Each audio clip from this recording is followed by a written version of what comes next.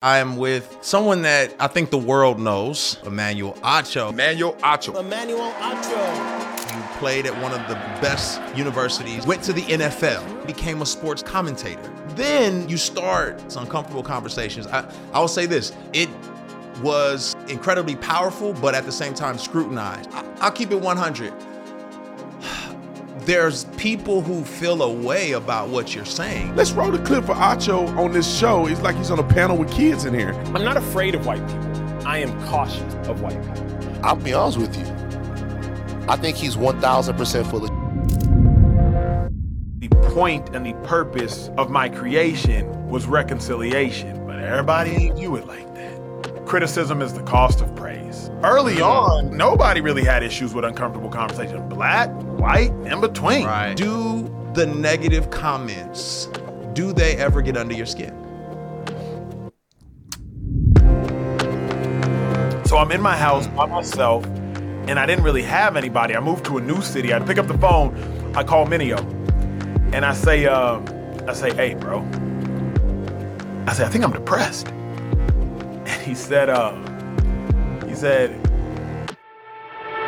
This is The Deep End with Lecrae.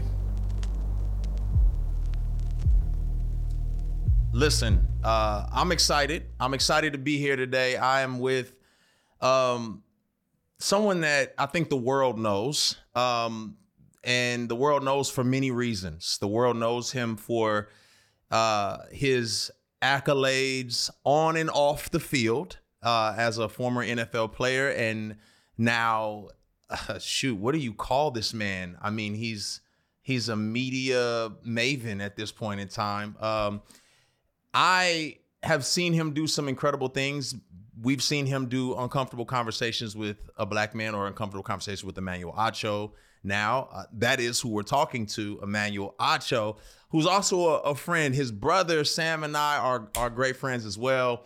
But more than that, if there's anything that I can say about this man is that he met Oprah, and I haven't met Oprah. And so I'm low-key jealous a little bit. That's one of my goals. He met Oprah. So outside of that, man, Emmanuel, bro, it's just good to have you here. It's good to just talk to you, man, and just to be real and have some real candid conversations. So just off the rip, we go back. We have a lot of mutual connections. We have a lot of mutual relationships. I just want to set the precedence because this isn't like just a cold call.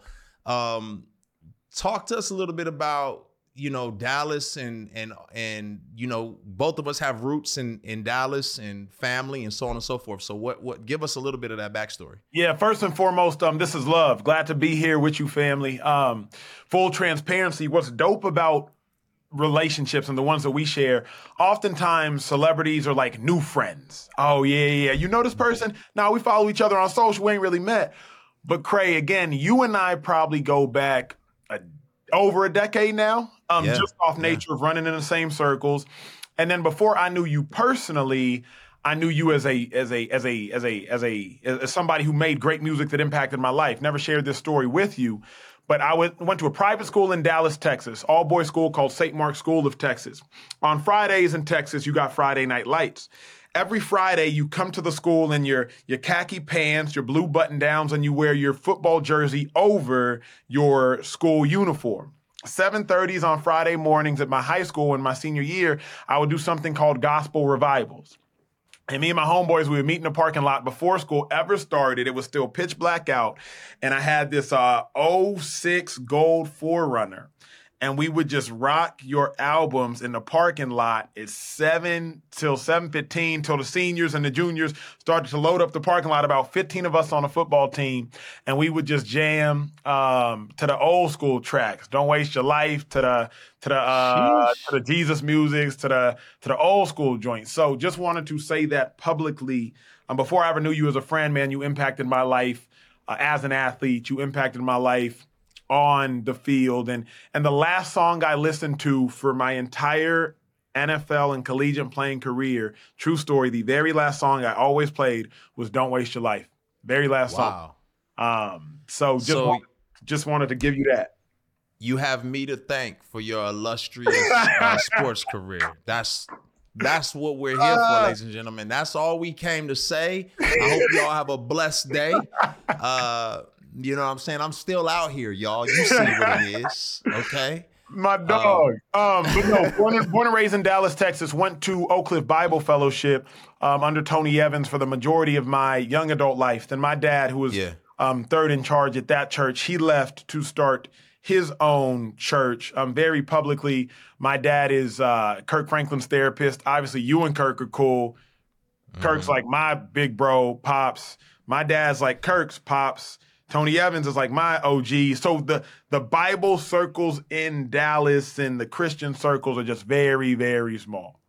I got to ask you, bro, because you just brought up the fact that your dad's a therapist. Do you think that is, what are the pros and cons of growing up with a dad who can, wax emotional, philosophical with, his kids? What's the highs and lows of that? Bruh, at a young age, all cons, no pros, fam. Okay. Because straight up and down, you're sitting there like, does my dad have telepathic skills? Right? Like you can't tell no lies because he's a mind reader. And so growing up, it was more cons because I always felt like I was being psychoanalyzed. Now, as an adult, so many more pros. I mean, my dad's a psychologist and marital counselor. And so, my parents have been married, I think, pushing 40 years now. My siblings are all happily married. And so just seeing the role that my dad has been able to portray, and different people come up to me, whether it is the Kirks, whether it is the David and Tamala Manns, whether it is the whoever, just been like, hey, man, like, your dad changed my life. And so that is just like, hey, that's special to me, seeing the impact he's had on people who have impacted me, and now I can impact other people. Just seeing how things are passed down. The conversation you and I are having is like, bro, like, you've impacted me unknowingly.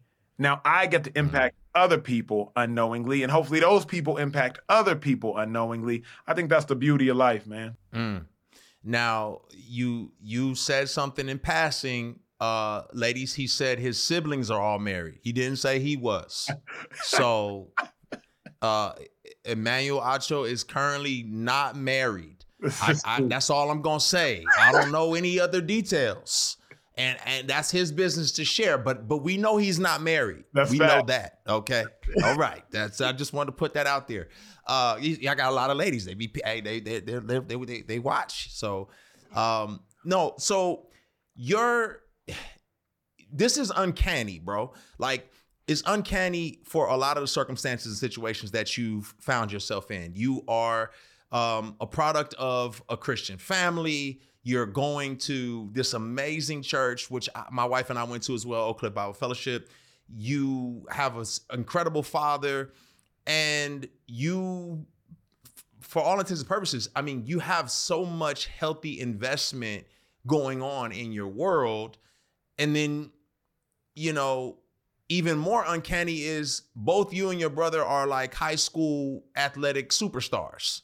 Like, are you used to the attention? Like, you've got Emmys behind you. You've met with Oprah, all these particular things. Is this something that you had grown accustomed to growing up? Was it, because sometimes it can be both a treasure and a trap, right? And I want you to kind of speak to that. Like, what was that like for you, and how has that affected you even into your adulthood? Bro, great question. Great question. I would say the blessing and the curse of my life is that I am numb to notoriety. It's the blessing and the curse. I'm numb to it. And I say that because, like you said, when you play high school ball in Texas, you better be that dude. And then I went to the University of Texas when we were amazing. My sophomore year, we went to a national championship game, played at the Rose Bowl versus Alabama. My freshman year, we started off 11-0. My first 2 years in college, I was 26-2. I'm starting as a sophomore. My brother's already there starting. It's the Acho brothers. It's all the things. The reason I say it's a blessing and a curse, though, I don't get excited by things. Things don't move me. So people will be like, yo, you just did this. And I'm like, cool. Celebrate. Celebrate. What are you doing? Celebrate. I don't celebrate. But the problem, the reason I don't celebrate is because I'm always thinking about the next and thinking about the next and thinking about the next, that I never enjoy the now. And so I don't say it arrogantly. I actually say it as though it's a flaw. I struggle with celebrating because I am so numb to it. I'm just not the life we've been blessed to live, and I've been blessed to live. It's a cool life, but I'm moving on I'm on a purpose. I'm on a mission. Yeah. You know what I'm saying? I'm on a mission. I don't really have time to stop. I'm on a mission, but I need to be better about stopping. Yeah, I can totally relate, man. I think that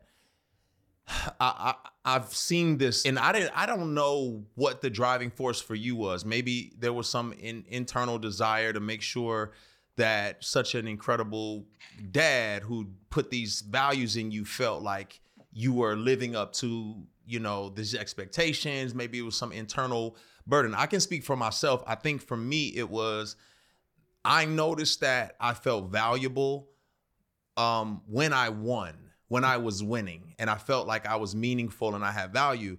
And similar to you, there was no such thing as a limit. Like I didn't know where the limit was. I just knew I had to hit each goal on the way. So it's like, okay, won a Grammy, great. #1 album in the country, great. Platinum single, great.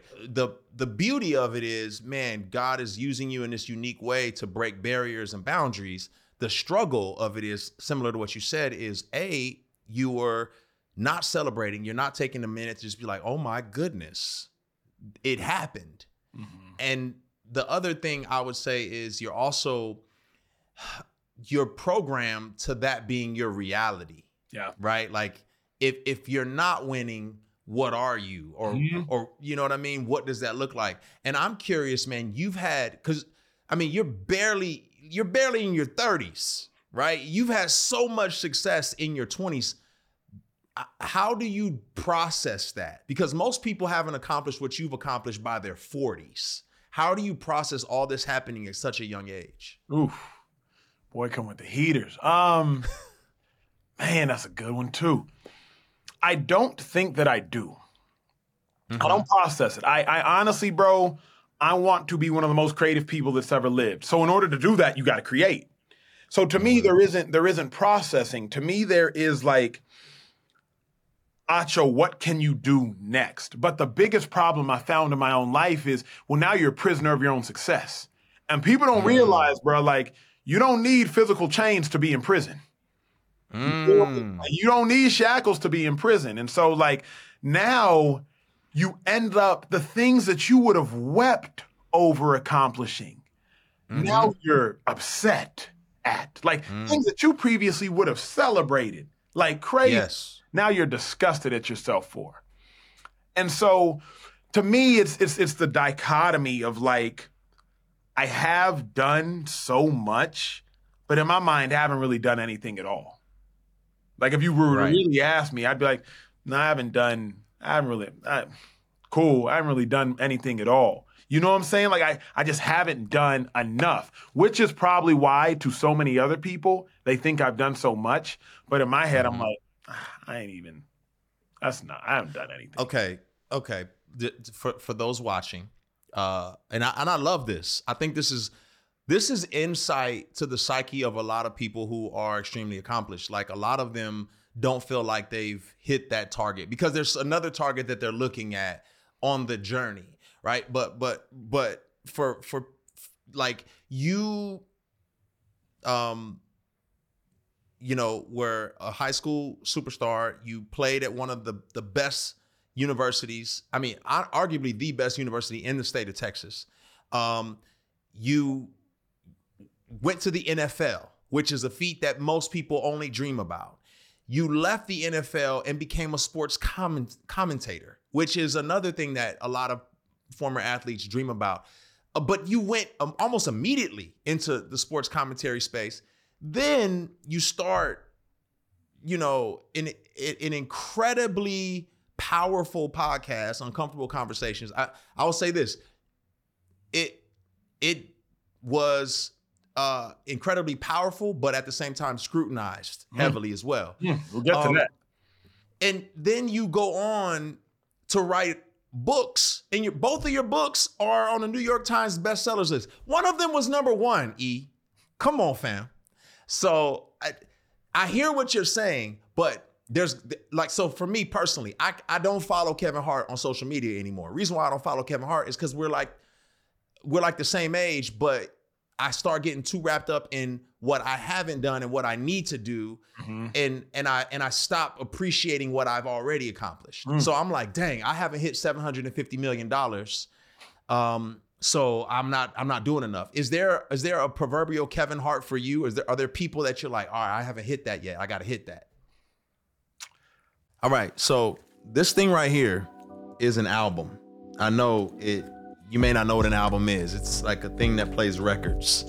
A record, in order to listen to it, you have to flip it over to hear both sides of it. Now, generally, the A side of the record is all the commercial hits, all the stuff that everybody knows. The B side is like the deep cuts, the stuff that most people don't get to hear, the stuff that's like, whoa. I wanted to be successful to escape dysfunction.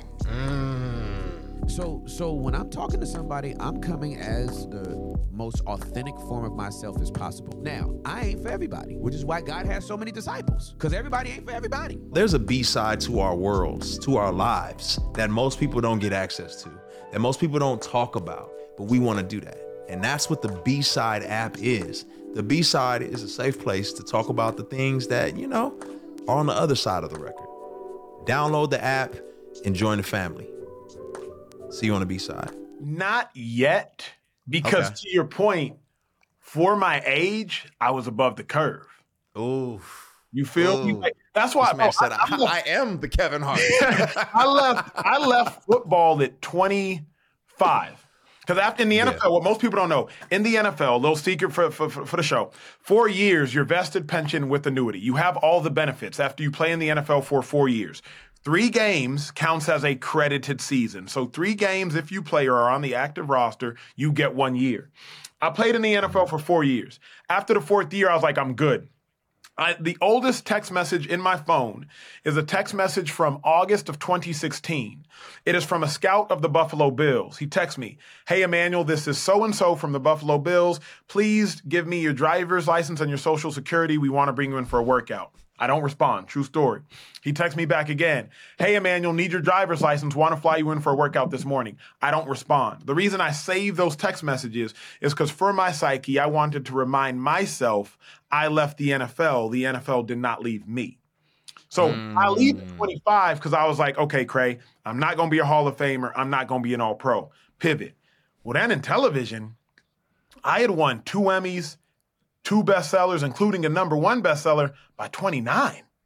So now I'm like, but I could be a Hall of Famer over here. You feel me? And so there is nobody like that for me right now because I'm trying to be that somebody. Right. You know what I'm saying? Now, there are other people that are super young that have done super dope things, got some EGOTs, all them things, but I'm like, oh, don't worry, I'm coming. You know what I'm saying? Like, I see. Don't worry, I'm you know what I'm saying? So how do you wrestle with the tension? Because I personally wrestle with the tension of personal success and impact, right? Obviously, I know you and I know your heart, and your heart is definitely impact. Your intent is to see transformation happen in this world, in society. But oftentimes your intent does not always benefit you internally, right? You don't all, because we're all broken. We're all giraffes on ice skates at best. None of us are as amazing as we'd like to imagine we are. Like, what does that wrestle for you? Because man, that's a lot. But I think a lot of people don't understand the tensions that come with success, and people will think you're only driven by accomplishing goals. And we all know that can deteriorate the soul, right? We all know, like, all right, if this is all I'm after, it's empty. I'm gonna die one day, and it's like, all right, did I make a difference in this world? And I guess what I'm just saying is, how do you, for you, what has been the detriments for you personally? And then how do you navigate both wanting to be impactful, but at the same time being driven? Bro, for the longest time, I felt like I was wasting my life. I was at a conference. You've been there before. I think you spoke at it. We may have been there at the same time. Pro Athletes Outreach. KO. PAO is a conference for NFL players, their significant others, or if they're single, they go there. Different pastors will come speak, the Tony Evans of the world, the Judah Smiths of the world. Different artists will come perform, the Lecrae's, the Trip Lee's, Andy Mineo's. Lecrae, I believe it was 2015 PAO. Trip Lee was speaking. Trip was up there. And I don't ever ask questions. Huge auditorium for those listening. I'll paint the picture. 350 guys, anywhere from the Russell Wilsons are there to maybe the Tom Brady's to the practice squad players. But I asked a question and I said, what you all do is inherently good, inherently Christian, inherently righteous. Playing football ain't none of that. So I'm sitting here playing football trying to impact people. I ain't impacting nobody by making a tackle. But every time you drop an album, you are literally investing into the good of the world. So for the longest time, I was like, bro, I'm really just wasting time. Wasting time is living. I'm over here trying, what can I do and say that I actually made a difference in the world? I can't say nothing. Now, when Uncomfortable Conversations started, it all changed. Because uncomfortable conversations, the point of the conversations was reconciliation. You and I were talking about a podcast off camera. The names are irrelevant, but a ton of virality right now. But the virality is all for shade. It's all for this person calling out that person, this person calling out that person, this person exposing that person. And I thought about it yesterday because I'm watching all the videos of this viral podcast and this viral show. Then I had to check myself, Cray. Because I said, Acho, all of this stuff is toxic. There is nothing there is nothing beneficial. There is nothing bringing together. There is nothing bridging. There is nothing reconciling. We are just all sitting here clicking, watching, retweeting, supporting, ha-haing, and kikiing over other people tearing down other people and their wives and significant others. So for me, I struggled with that in my mid-20s as I was a professional athlete because I was like, my life is of no substantial value. Then when I dropped Uncomfortable Conversations, everything changed because now the point and the purpose of my creation was reconciliation. But everybody ain't view it like that. And so let's talk about that. Let's talk about that because I'll keep it 100. I think I'll talk about myself. Because I have lived and functioned in majority white spaces and majority black spaces, I felt like I was well versed in understanding perspectives, right? And there was a season for me where I had to, even my staff, start walking them through some uncomfortable conversations about what was going on in society. And, my white staff members felt safe to ask questions that would have been like, yo, you better not ever say this outside of this building because it's going to be crazy. And so I did understand the necessity to really answer the curious. Now, on the flip side, there's other people who are not curious at all. They just want to reprimand, or they just want to challenge your perspectives, or they want to remain willfully ignorant to what's going on in society. And so you have that as well. I found myself in this tense place of trying to navigate talking to my white brothers and sisters, because for a lot of people, it was like, oh, Lecrae, you're like the white whisperer. You know how to talk to white people. You're good at this. But then at the same time, not wanting my black brothers and sisters to feel like I was shucking and jiving and just kind of dancing around things. And I know you felt that. I know you had to feel that. I felt it for myself, and it backfired on me when I had my viral moment, which, me talking to a prominent pastor in Atlanta. And in the moment when he says something that obviously was ignorance and him not realizing how detrimental it was, I'm sitting there thinking yeah, that wasn't a good thing he said, but what's my next point going to be? But it looks as if I'm passively accepting the ignorance that he's saying. It was chaotic for me. For you, you're on Uncomfortable Conversations. You're having conversations with everybody. I mean, NFL commissioner, Matthew McConaughey, everybody, Lil Wayne. There's people who feel a way about what you're saying. I know I went to a dark place some days because of the scrutiny. I don't know. Did you face scrutiny outside of a couple things that I know about? But like, did you face it, and how did it affect you? Here's what's crazy, bro. There's an author. I won't say his name because people get distracted by the author. But the quote is that people have a schizophrenic relationship with winners. They said they like to root for the underdog because the underdog makes for a great story. But if you're up for too long, you better grab a helmet. And that's what I felt like. Early on, nobody really had issues with uncomfortable conversation. Black, white, and in between. Right. You know what I mean? Right. If they did have an issue with it, they didn't really verbalize it. Yeah. But once your boy was up for too long, started having one too many conversations, then all of a sudden I was like, oh, whoa. Y'all all hate me? Like, wait a second. And obviously it was I was getting so much of it from the black community, which truly hurt your boy because I'm like, I'm having dialogue with people who wouldn't otherwise have dialogue. Now, I might not be saying it how you want me to say it. I might not be saying it as aggressively as you want me to say it. I might not be saying it as jarring as you want me to say it, but I'm trying to say something in a manner in which they can receive it. Yeah. So don't be mad at me for the way in which I'm doing it. And my biggest frustration and my biggest pain point was simple. Kind of like couples argue in the house. You ain't got to argue for everybody else to see it. So when I'm arguing with different black people, whether it's on their podcast and I'm being completely surprised and shocked at like, wait a second, yo, hit my line. Because now we're two black men up here arguing for now our white brothers and sisters to be like, oh, well, if they're arguing, why do I need to support either of them? Right. Like, it's chaos. It's all chaos. Hit my line. You feel me? I'm not even saying I need you to agree with me. You don't have to. But if you want to check your boy, hit me and be like, hey, Ach, you think about doing it like this, think about doing it like, or simply put, do it your way. Yeah. My dog, you know him because the last time I saw you, I saw him, you saw him. Toby and Wigwe, that's my dogs, my Nigerian brother. Yeah. Toby does things in ways I wouldn't do. Arrest the Killers of Breonna Taylor. That's his joint. Made a whole song about the joint. I'm doing it my way. I don't rap. He's making a song, Arrest the Killers. And we're glad you don't, by the way. Keep going. Like, he's doing it his way, I'm doing it my way. But like, I would never be like, hey, bro, why the hell why you rapping about it? You know what I'm saying? No. Yeah. Because he's speaking to people who need to hear it like that.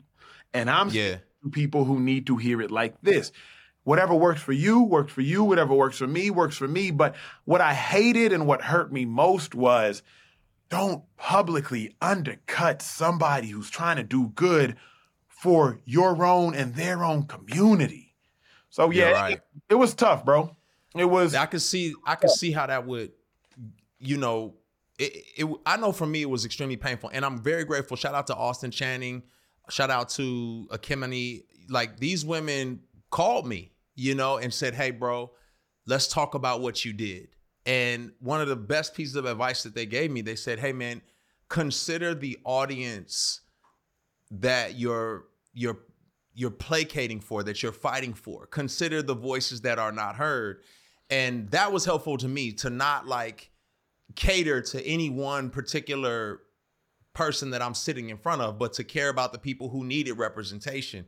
But I agree with you. Like, everyone does not need to be aggressive. And it's also hard because as a Christian, I'm a believer. I feel like every single human being is made in the image of God. So every single human being deserves dignity, deserves to be treated with grace, right? And so, not to say they don't need to be held accountable for their actions, but I don't see the necessity to go in and just punch on people or yell at them in order to get my point across. And I co-sign that. Here was my thing is like, I'm not even mad at people who want to be aggressive. Now, sure, I don't think aggression works as well as peaceability. I don't personally. But if you want to be aggressive, be aggressive. I'm not going to publicly chastise you. Like, I do not think saying like, man, y'all are so effing ignorant, and I Right. don't think that works. Personally, Let me tell you why. I don't personally like that way of approaching. Outside of the fact that I love the Lord, and I think that Jesus definitely turned over tables when he got raw with people, but there was a point in that, and there's context for that. The other reason why I don't think it works, because it doesn't work on me. When people come at me sideways, yelling at me, telling me I suck and I'll never get it right and I'm the worst ever, it doesn't make me say, geez, man, I should really consider how I did that. I'm thank you for addressing me. Like, it doesn't change my perspective. So so when I see, the comments under a LeBron James, for instance, and they're just all this vitriol and just hatred. I'm like, do y'all really think he's looking at this saying, thank you so much. Yeah. This is so helpful.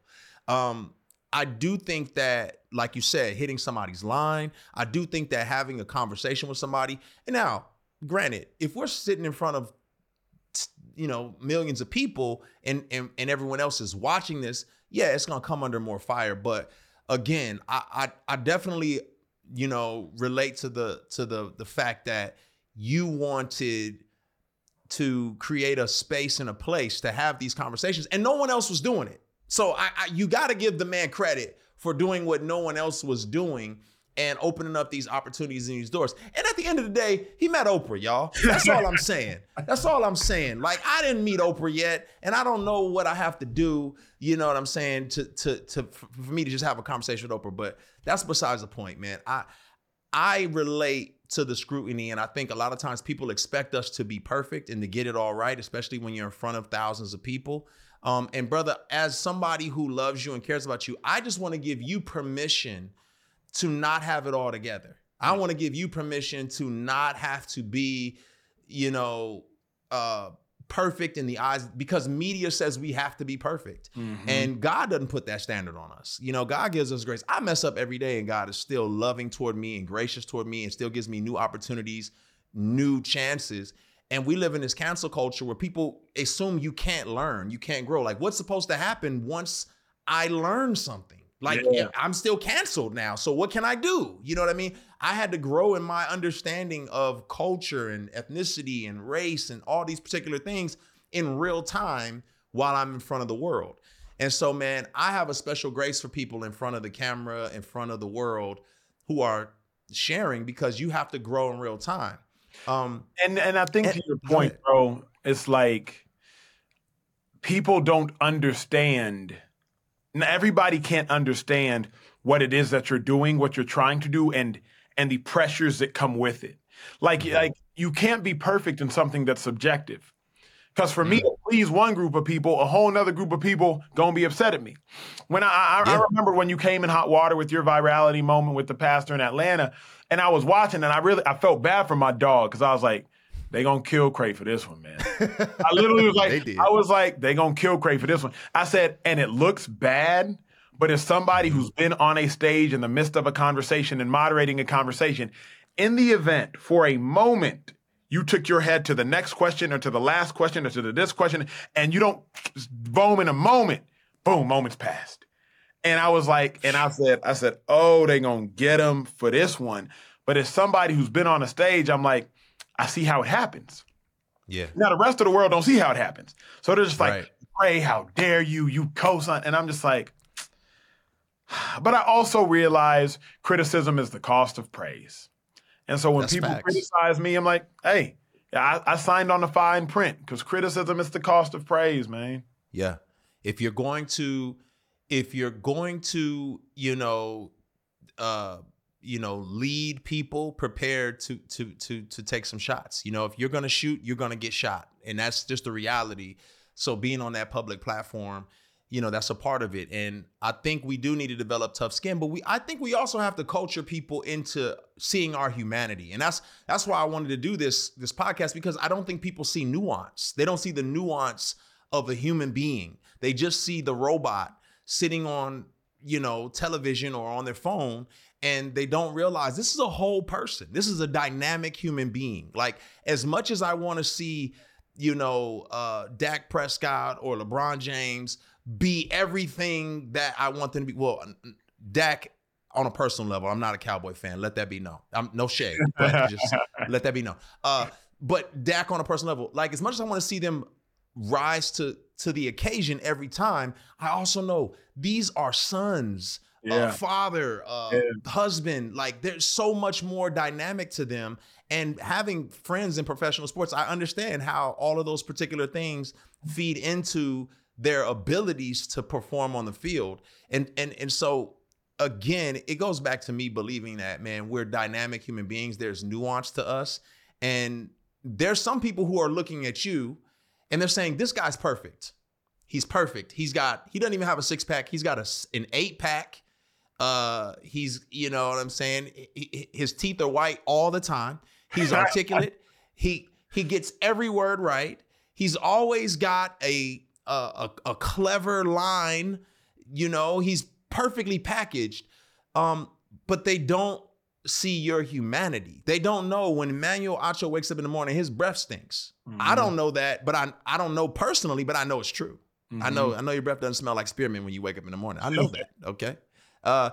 They don't know that you battle or you struggle or you wrestle with, you know, was this right or was this right? Yeah. Or is this going to work or is this going to work? They don't see that. And I think, man, there's got to be credit given to people for how they navigate all of those like realities. And not only do you navigate them, brother, you are navigating them in a way to where it's working and it's effective. And I want to make sure, you know, we appreciate you doing that, especially at this juncture in your life, because who knows? We don't know how much longer, you know, this is going to be your reality. We don't know what you're going to move into. We don't know. I mean, your future wife may be watching this right now and she's going to take you out of the marketplace and say, hey, we're not doing this no more, Emmanuel. You know what I mean? Like, this is it. You know what I'm saying? So, but you know, as you're doing all of these particular things,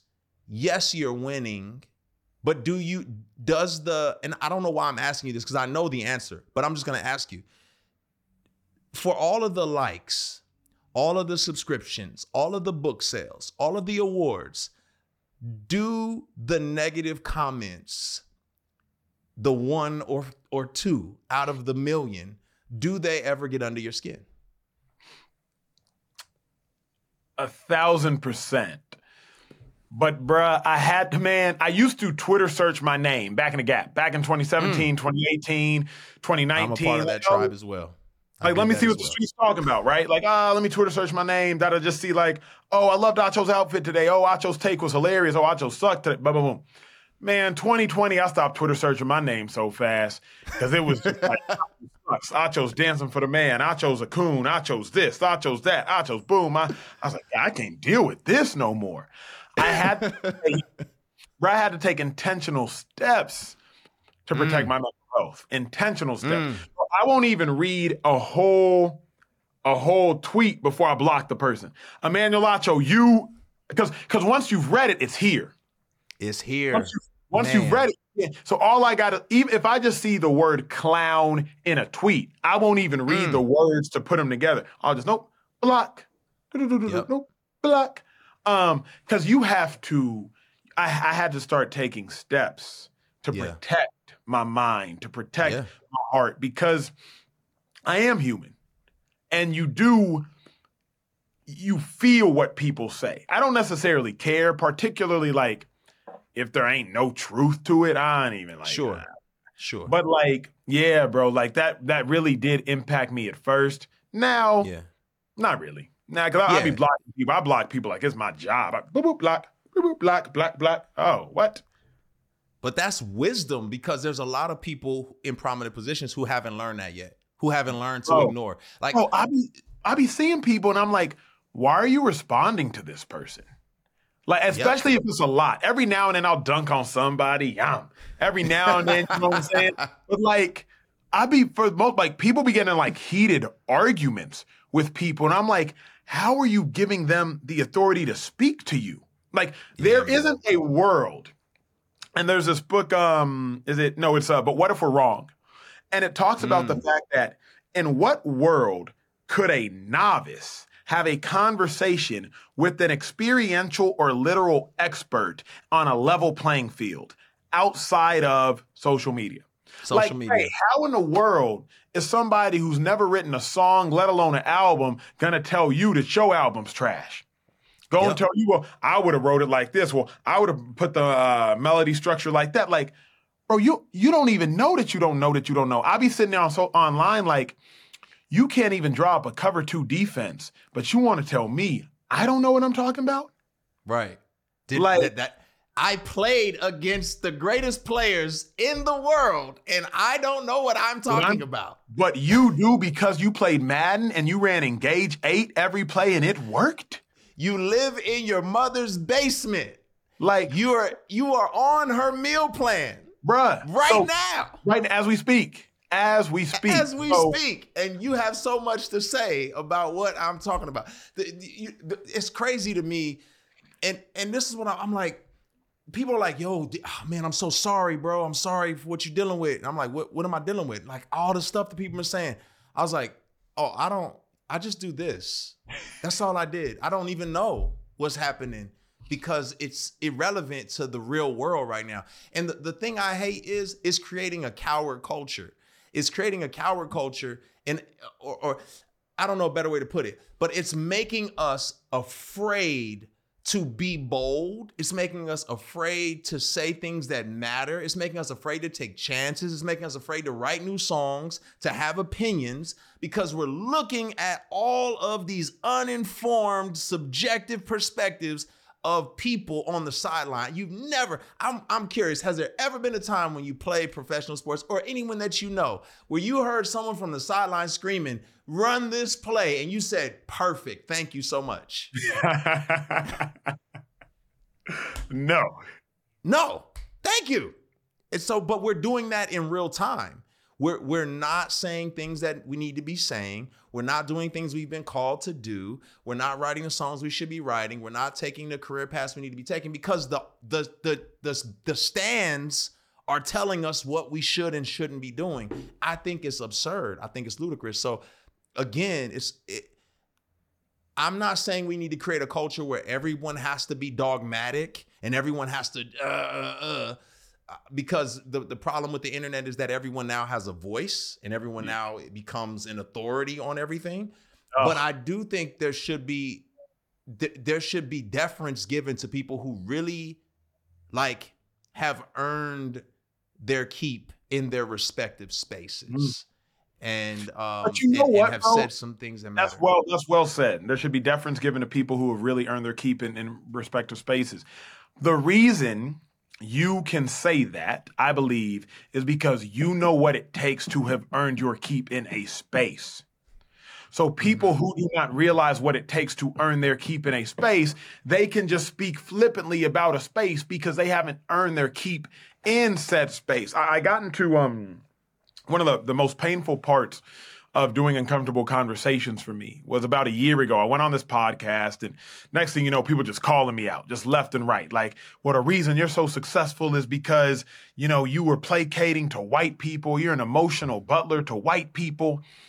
And I'm sitting here thinking to myself, if you knew what it took to get where I got, you wouldn't fix your lips to say none of these words. You feel me? Like, if you knew that it took me staying up all night writing a manuscript so that Oprah could say, hey, let's publish this book in 4 months, falling asleep with my fingers on the keypads.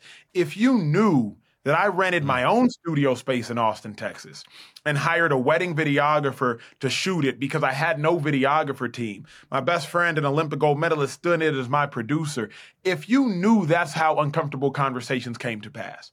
If you knew I spent $15,000 of my own money, which I didn't have at the time, to create uncomfortable conversations, not thinking it would become a big deal. Because at the time I had 30,000 Instagram and Twitter followers.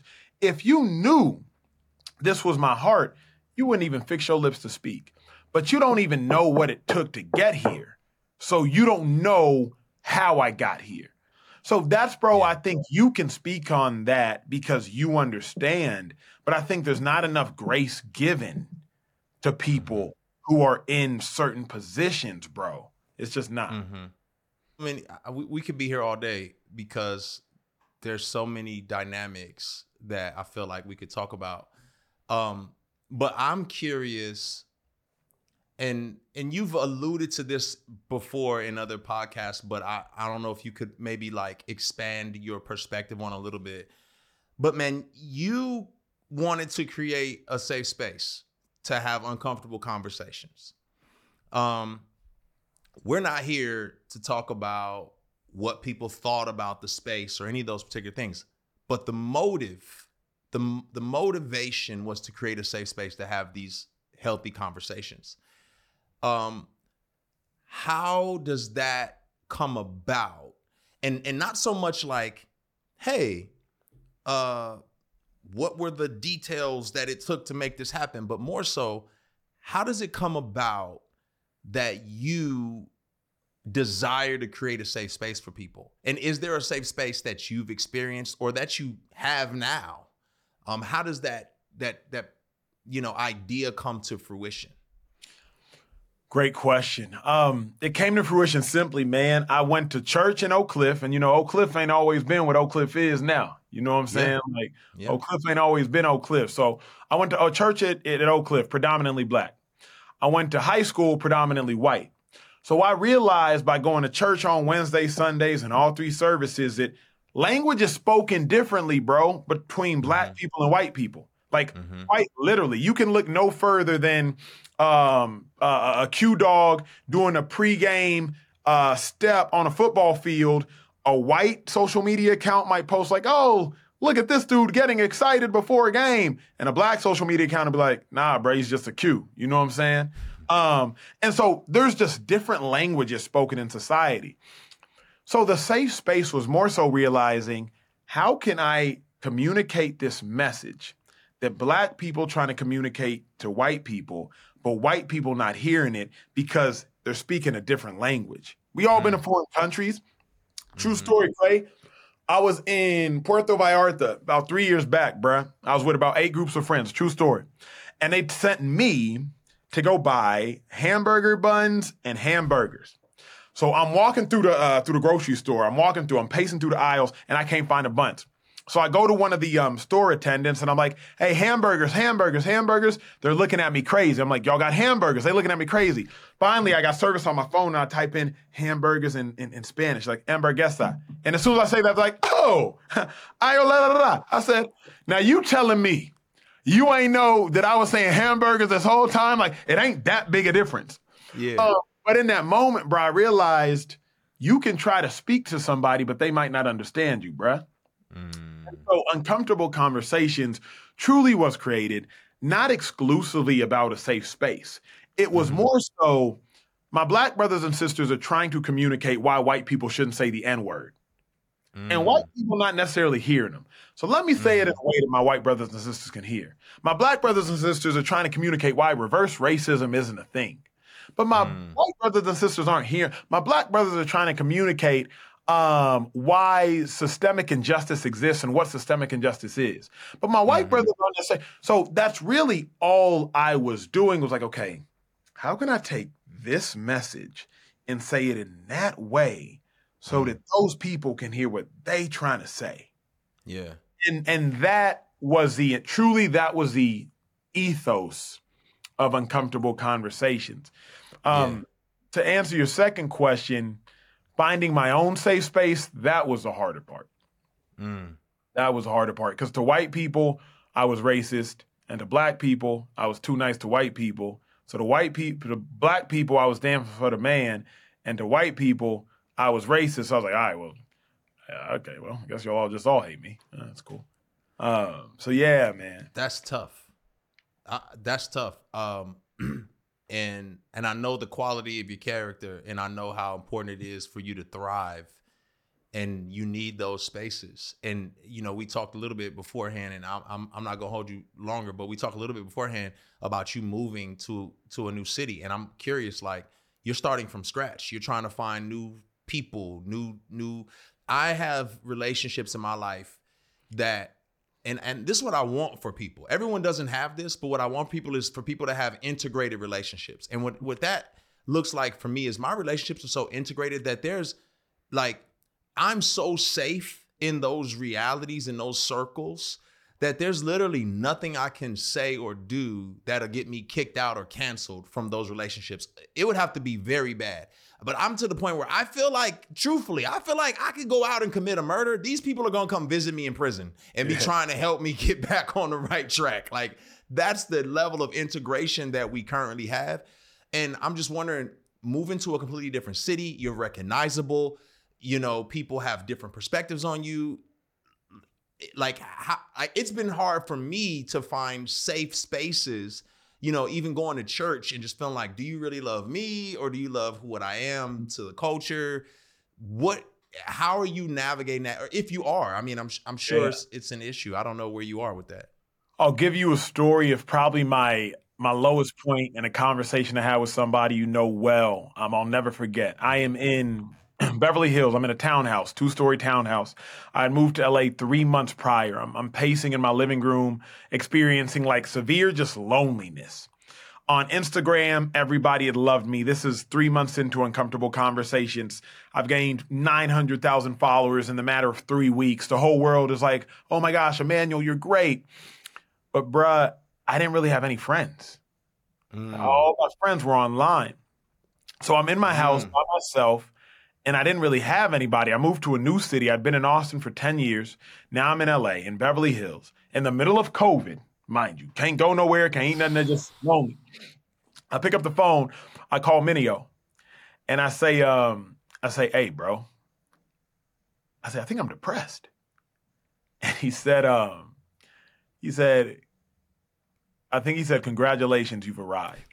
True story. It's a true story, Craig. You know I can't make this up. I called Minio. I said, bro, I'm going through it. And what I love also about our friend groups is that we're all very just like, yo, this person don't connect with this person, connect with that person, all the things. So he says, congratulations, you've arrived. And I'm like, what? What you talking about, bro? I just told you I'm depressed. What do you mean congratulations? He's like, bro, you go through this. He was like, this is your season of life where like you rose to fame very quickly, very prominently, all of these things. And now you have to figure out what's really important to you in life. And now you have to stabilize. Now you have to, come back to center. Now you have to, he's like, this is a part of the journey of a rise to success. He said, you've just experienced yours in a meteoric fashion. So after that conversation, I said, let me find a community. Thankfully, Judah Smith, the pastor out here in LA, he had reached out to me. We got breakfast at the rooftop of the Waldorf Hotel. We broke bread. He instantly integrated me into their church home community, the home out here, the church out here. And bro, since then, it's just been amazing. So since then, I've been in a great place, great community, great tentacles tapped in. But that was a conversation in the summer of 2020. That was December, actually, of 2020 when I called Andy. And I'll never forget, because that was my lowest point. That was like my lowest. I do not know what to do. I need to call a famous friend who will keep it the most real with me. Because, bro, remember, I didn't have a ton of famous friends at the time. Yeah. You feel me? Because I had just made it. I just popped off. And not sports famous. You feel me? I need some people who like knew what's up. Yeah. So I was like, okay, okay, call. And so that was probably the lowest point that led me to the safe spaces and community, bro. I'm extremely happy for that, man. And I'm grateful for, that's what Kirk Franklin was for me. For everybody who's walking in that role and in that space, it's very necessary, man. And everyone isn't built for that. Some people can't rise to that occasion and breathe that air. So, man, I'm grateful for that for you. Man, before we go, man, what do you want people to know? What's new, and what do you want people to know? What's the message that Emmanuel wants people to know these days? That's good, dude. That's really good. The message, I think my biggest message is probably like obedience is more important than talent. Obedience is more important than talent. I was in a conversation with a dear friend of mine, Bozoma St. John. She was a former CMO, Chief Marketing Officer of Netflix. And we were having this debate over what is more important, favor or obedience? Right? Because biblically, like, if you had favor, you was Gucci. And she was like, I don't think it's favor alone, Acho. Like, and so I went on this goose chase, Old Testament, of just like those people, whether it was Moses, whether it was Samson, whether it was Esther, whether it was Elijah, like what was the secret? And they all were obedient. And if they weren't obedient, that's when they lost favor.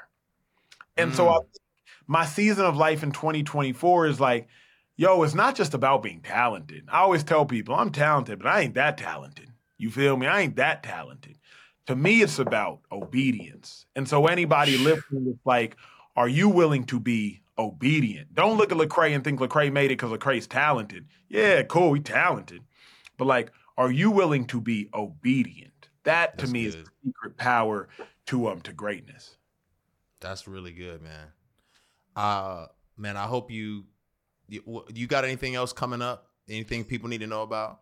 Nah, I don't know when they know. You know me, I always got stuff coming up. Okay. But they'll know. I don't even need bro, I'm at the point now, they'll know when they know. They know it. You know what I mean? I'm out here. I hang with Oprah now. They'll know. When it's time for them to know, they'll know. There's no book to promote. There's no nothing. Yeah. Like, people come up to me like, oh, man, I never bought your book. I'm like, it was already a bestseller. You're fine.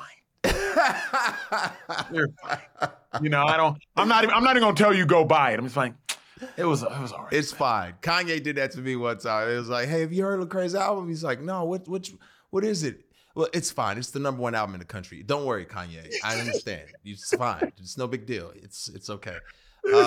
Man, I just want you to know, man, I'm proud of you, bro. I appreciate you. I don't expect perfection. I just expect pursuit, you know? And man, I'm glad that you're in pursuit and you're growing. It's an honor. I hit your brother earlier today and just let him know, man, I love that dude, by the way. You are fortunate to have that. I know y'all probably fought like cats and dogs. You might still fight. I don't know. But that's a great guy as well. Y'all come from good stock. Man. I'm extremely proud of you, man, and I'm grateful for your life. I'm grateful for the impact that you're having. And if no one ever saw it, if it was never prominent, if there were not Emmys behind you and #1 book sales, you would still be as purposeful and powerful and meaningful as you are to this day. So, brother, I'm grateful for you taking this time to sit with us, and we got to do it again, bro. No doubt. Thank you, family. And like I said at the beginning, I'll bookend it at the end. Thank you for the impact you had on my life. I can't speak for nobody else. I won't speak for nobody else, but the impact you had on my life from when I was, 16 until now is powerful. So thank you, bro. Y'all heard it here first. I am the sole reason for the success of Emmanuel Acho. I just want to reiterate that. If there's any 3 things you didn't catch from this, it's A, I'm responsible for his success. It's B, he knows Oprah and I don't. And it's C, he's not married, ladies. That's all. That's it. Appreciate it, bro.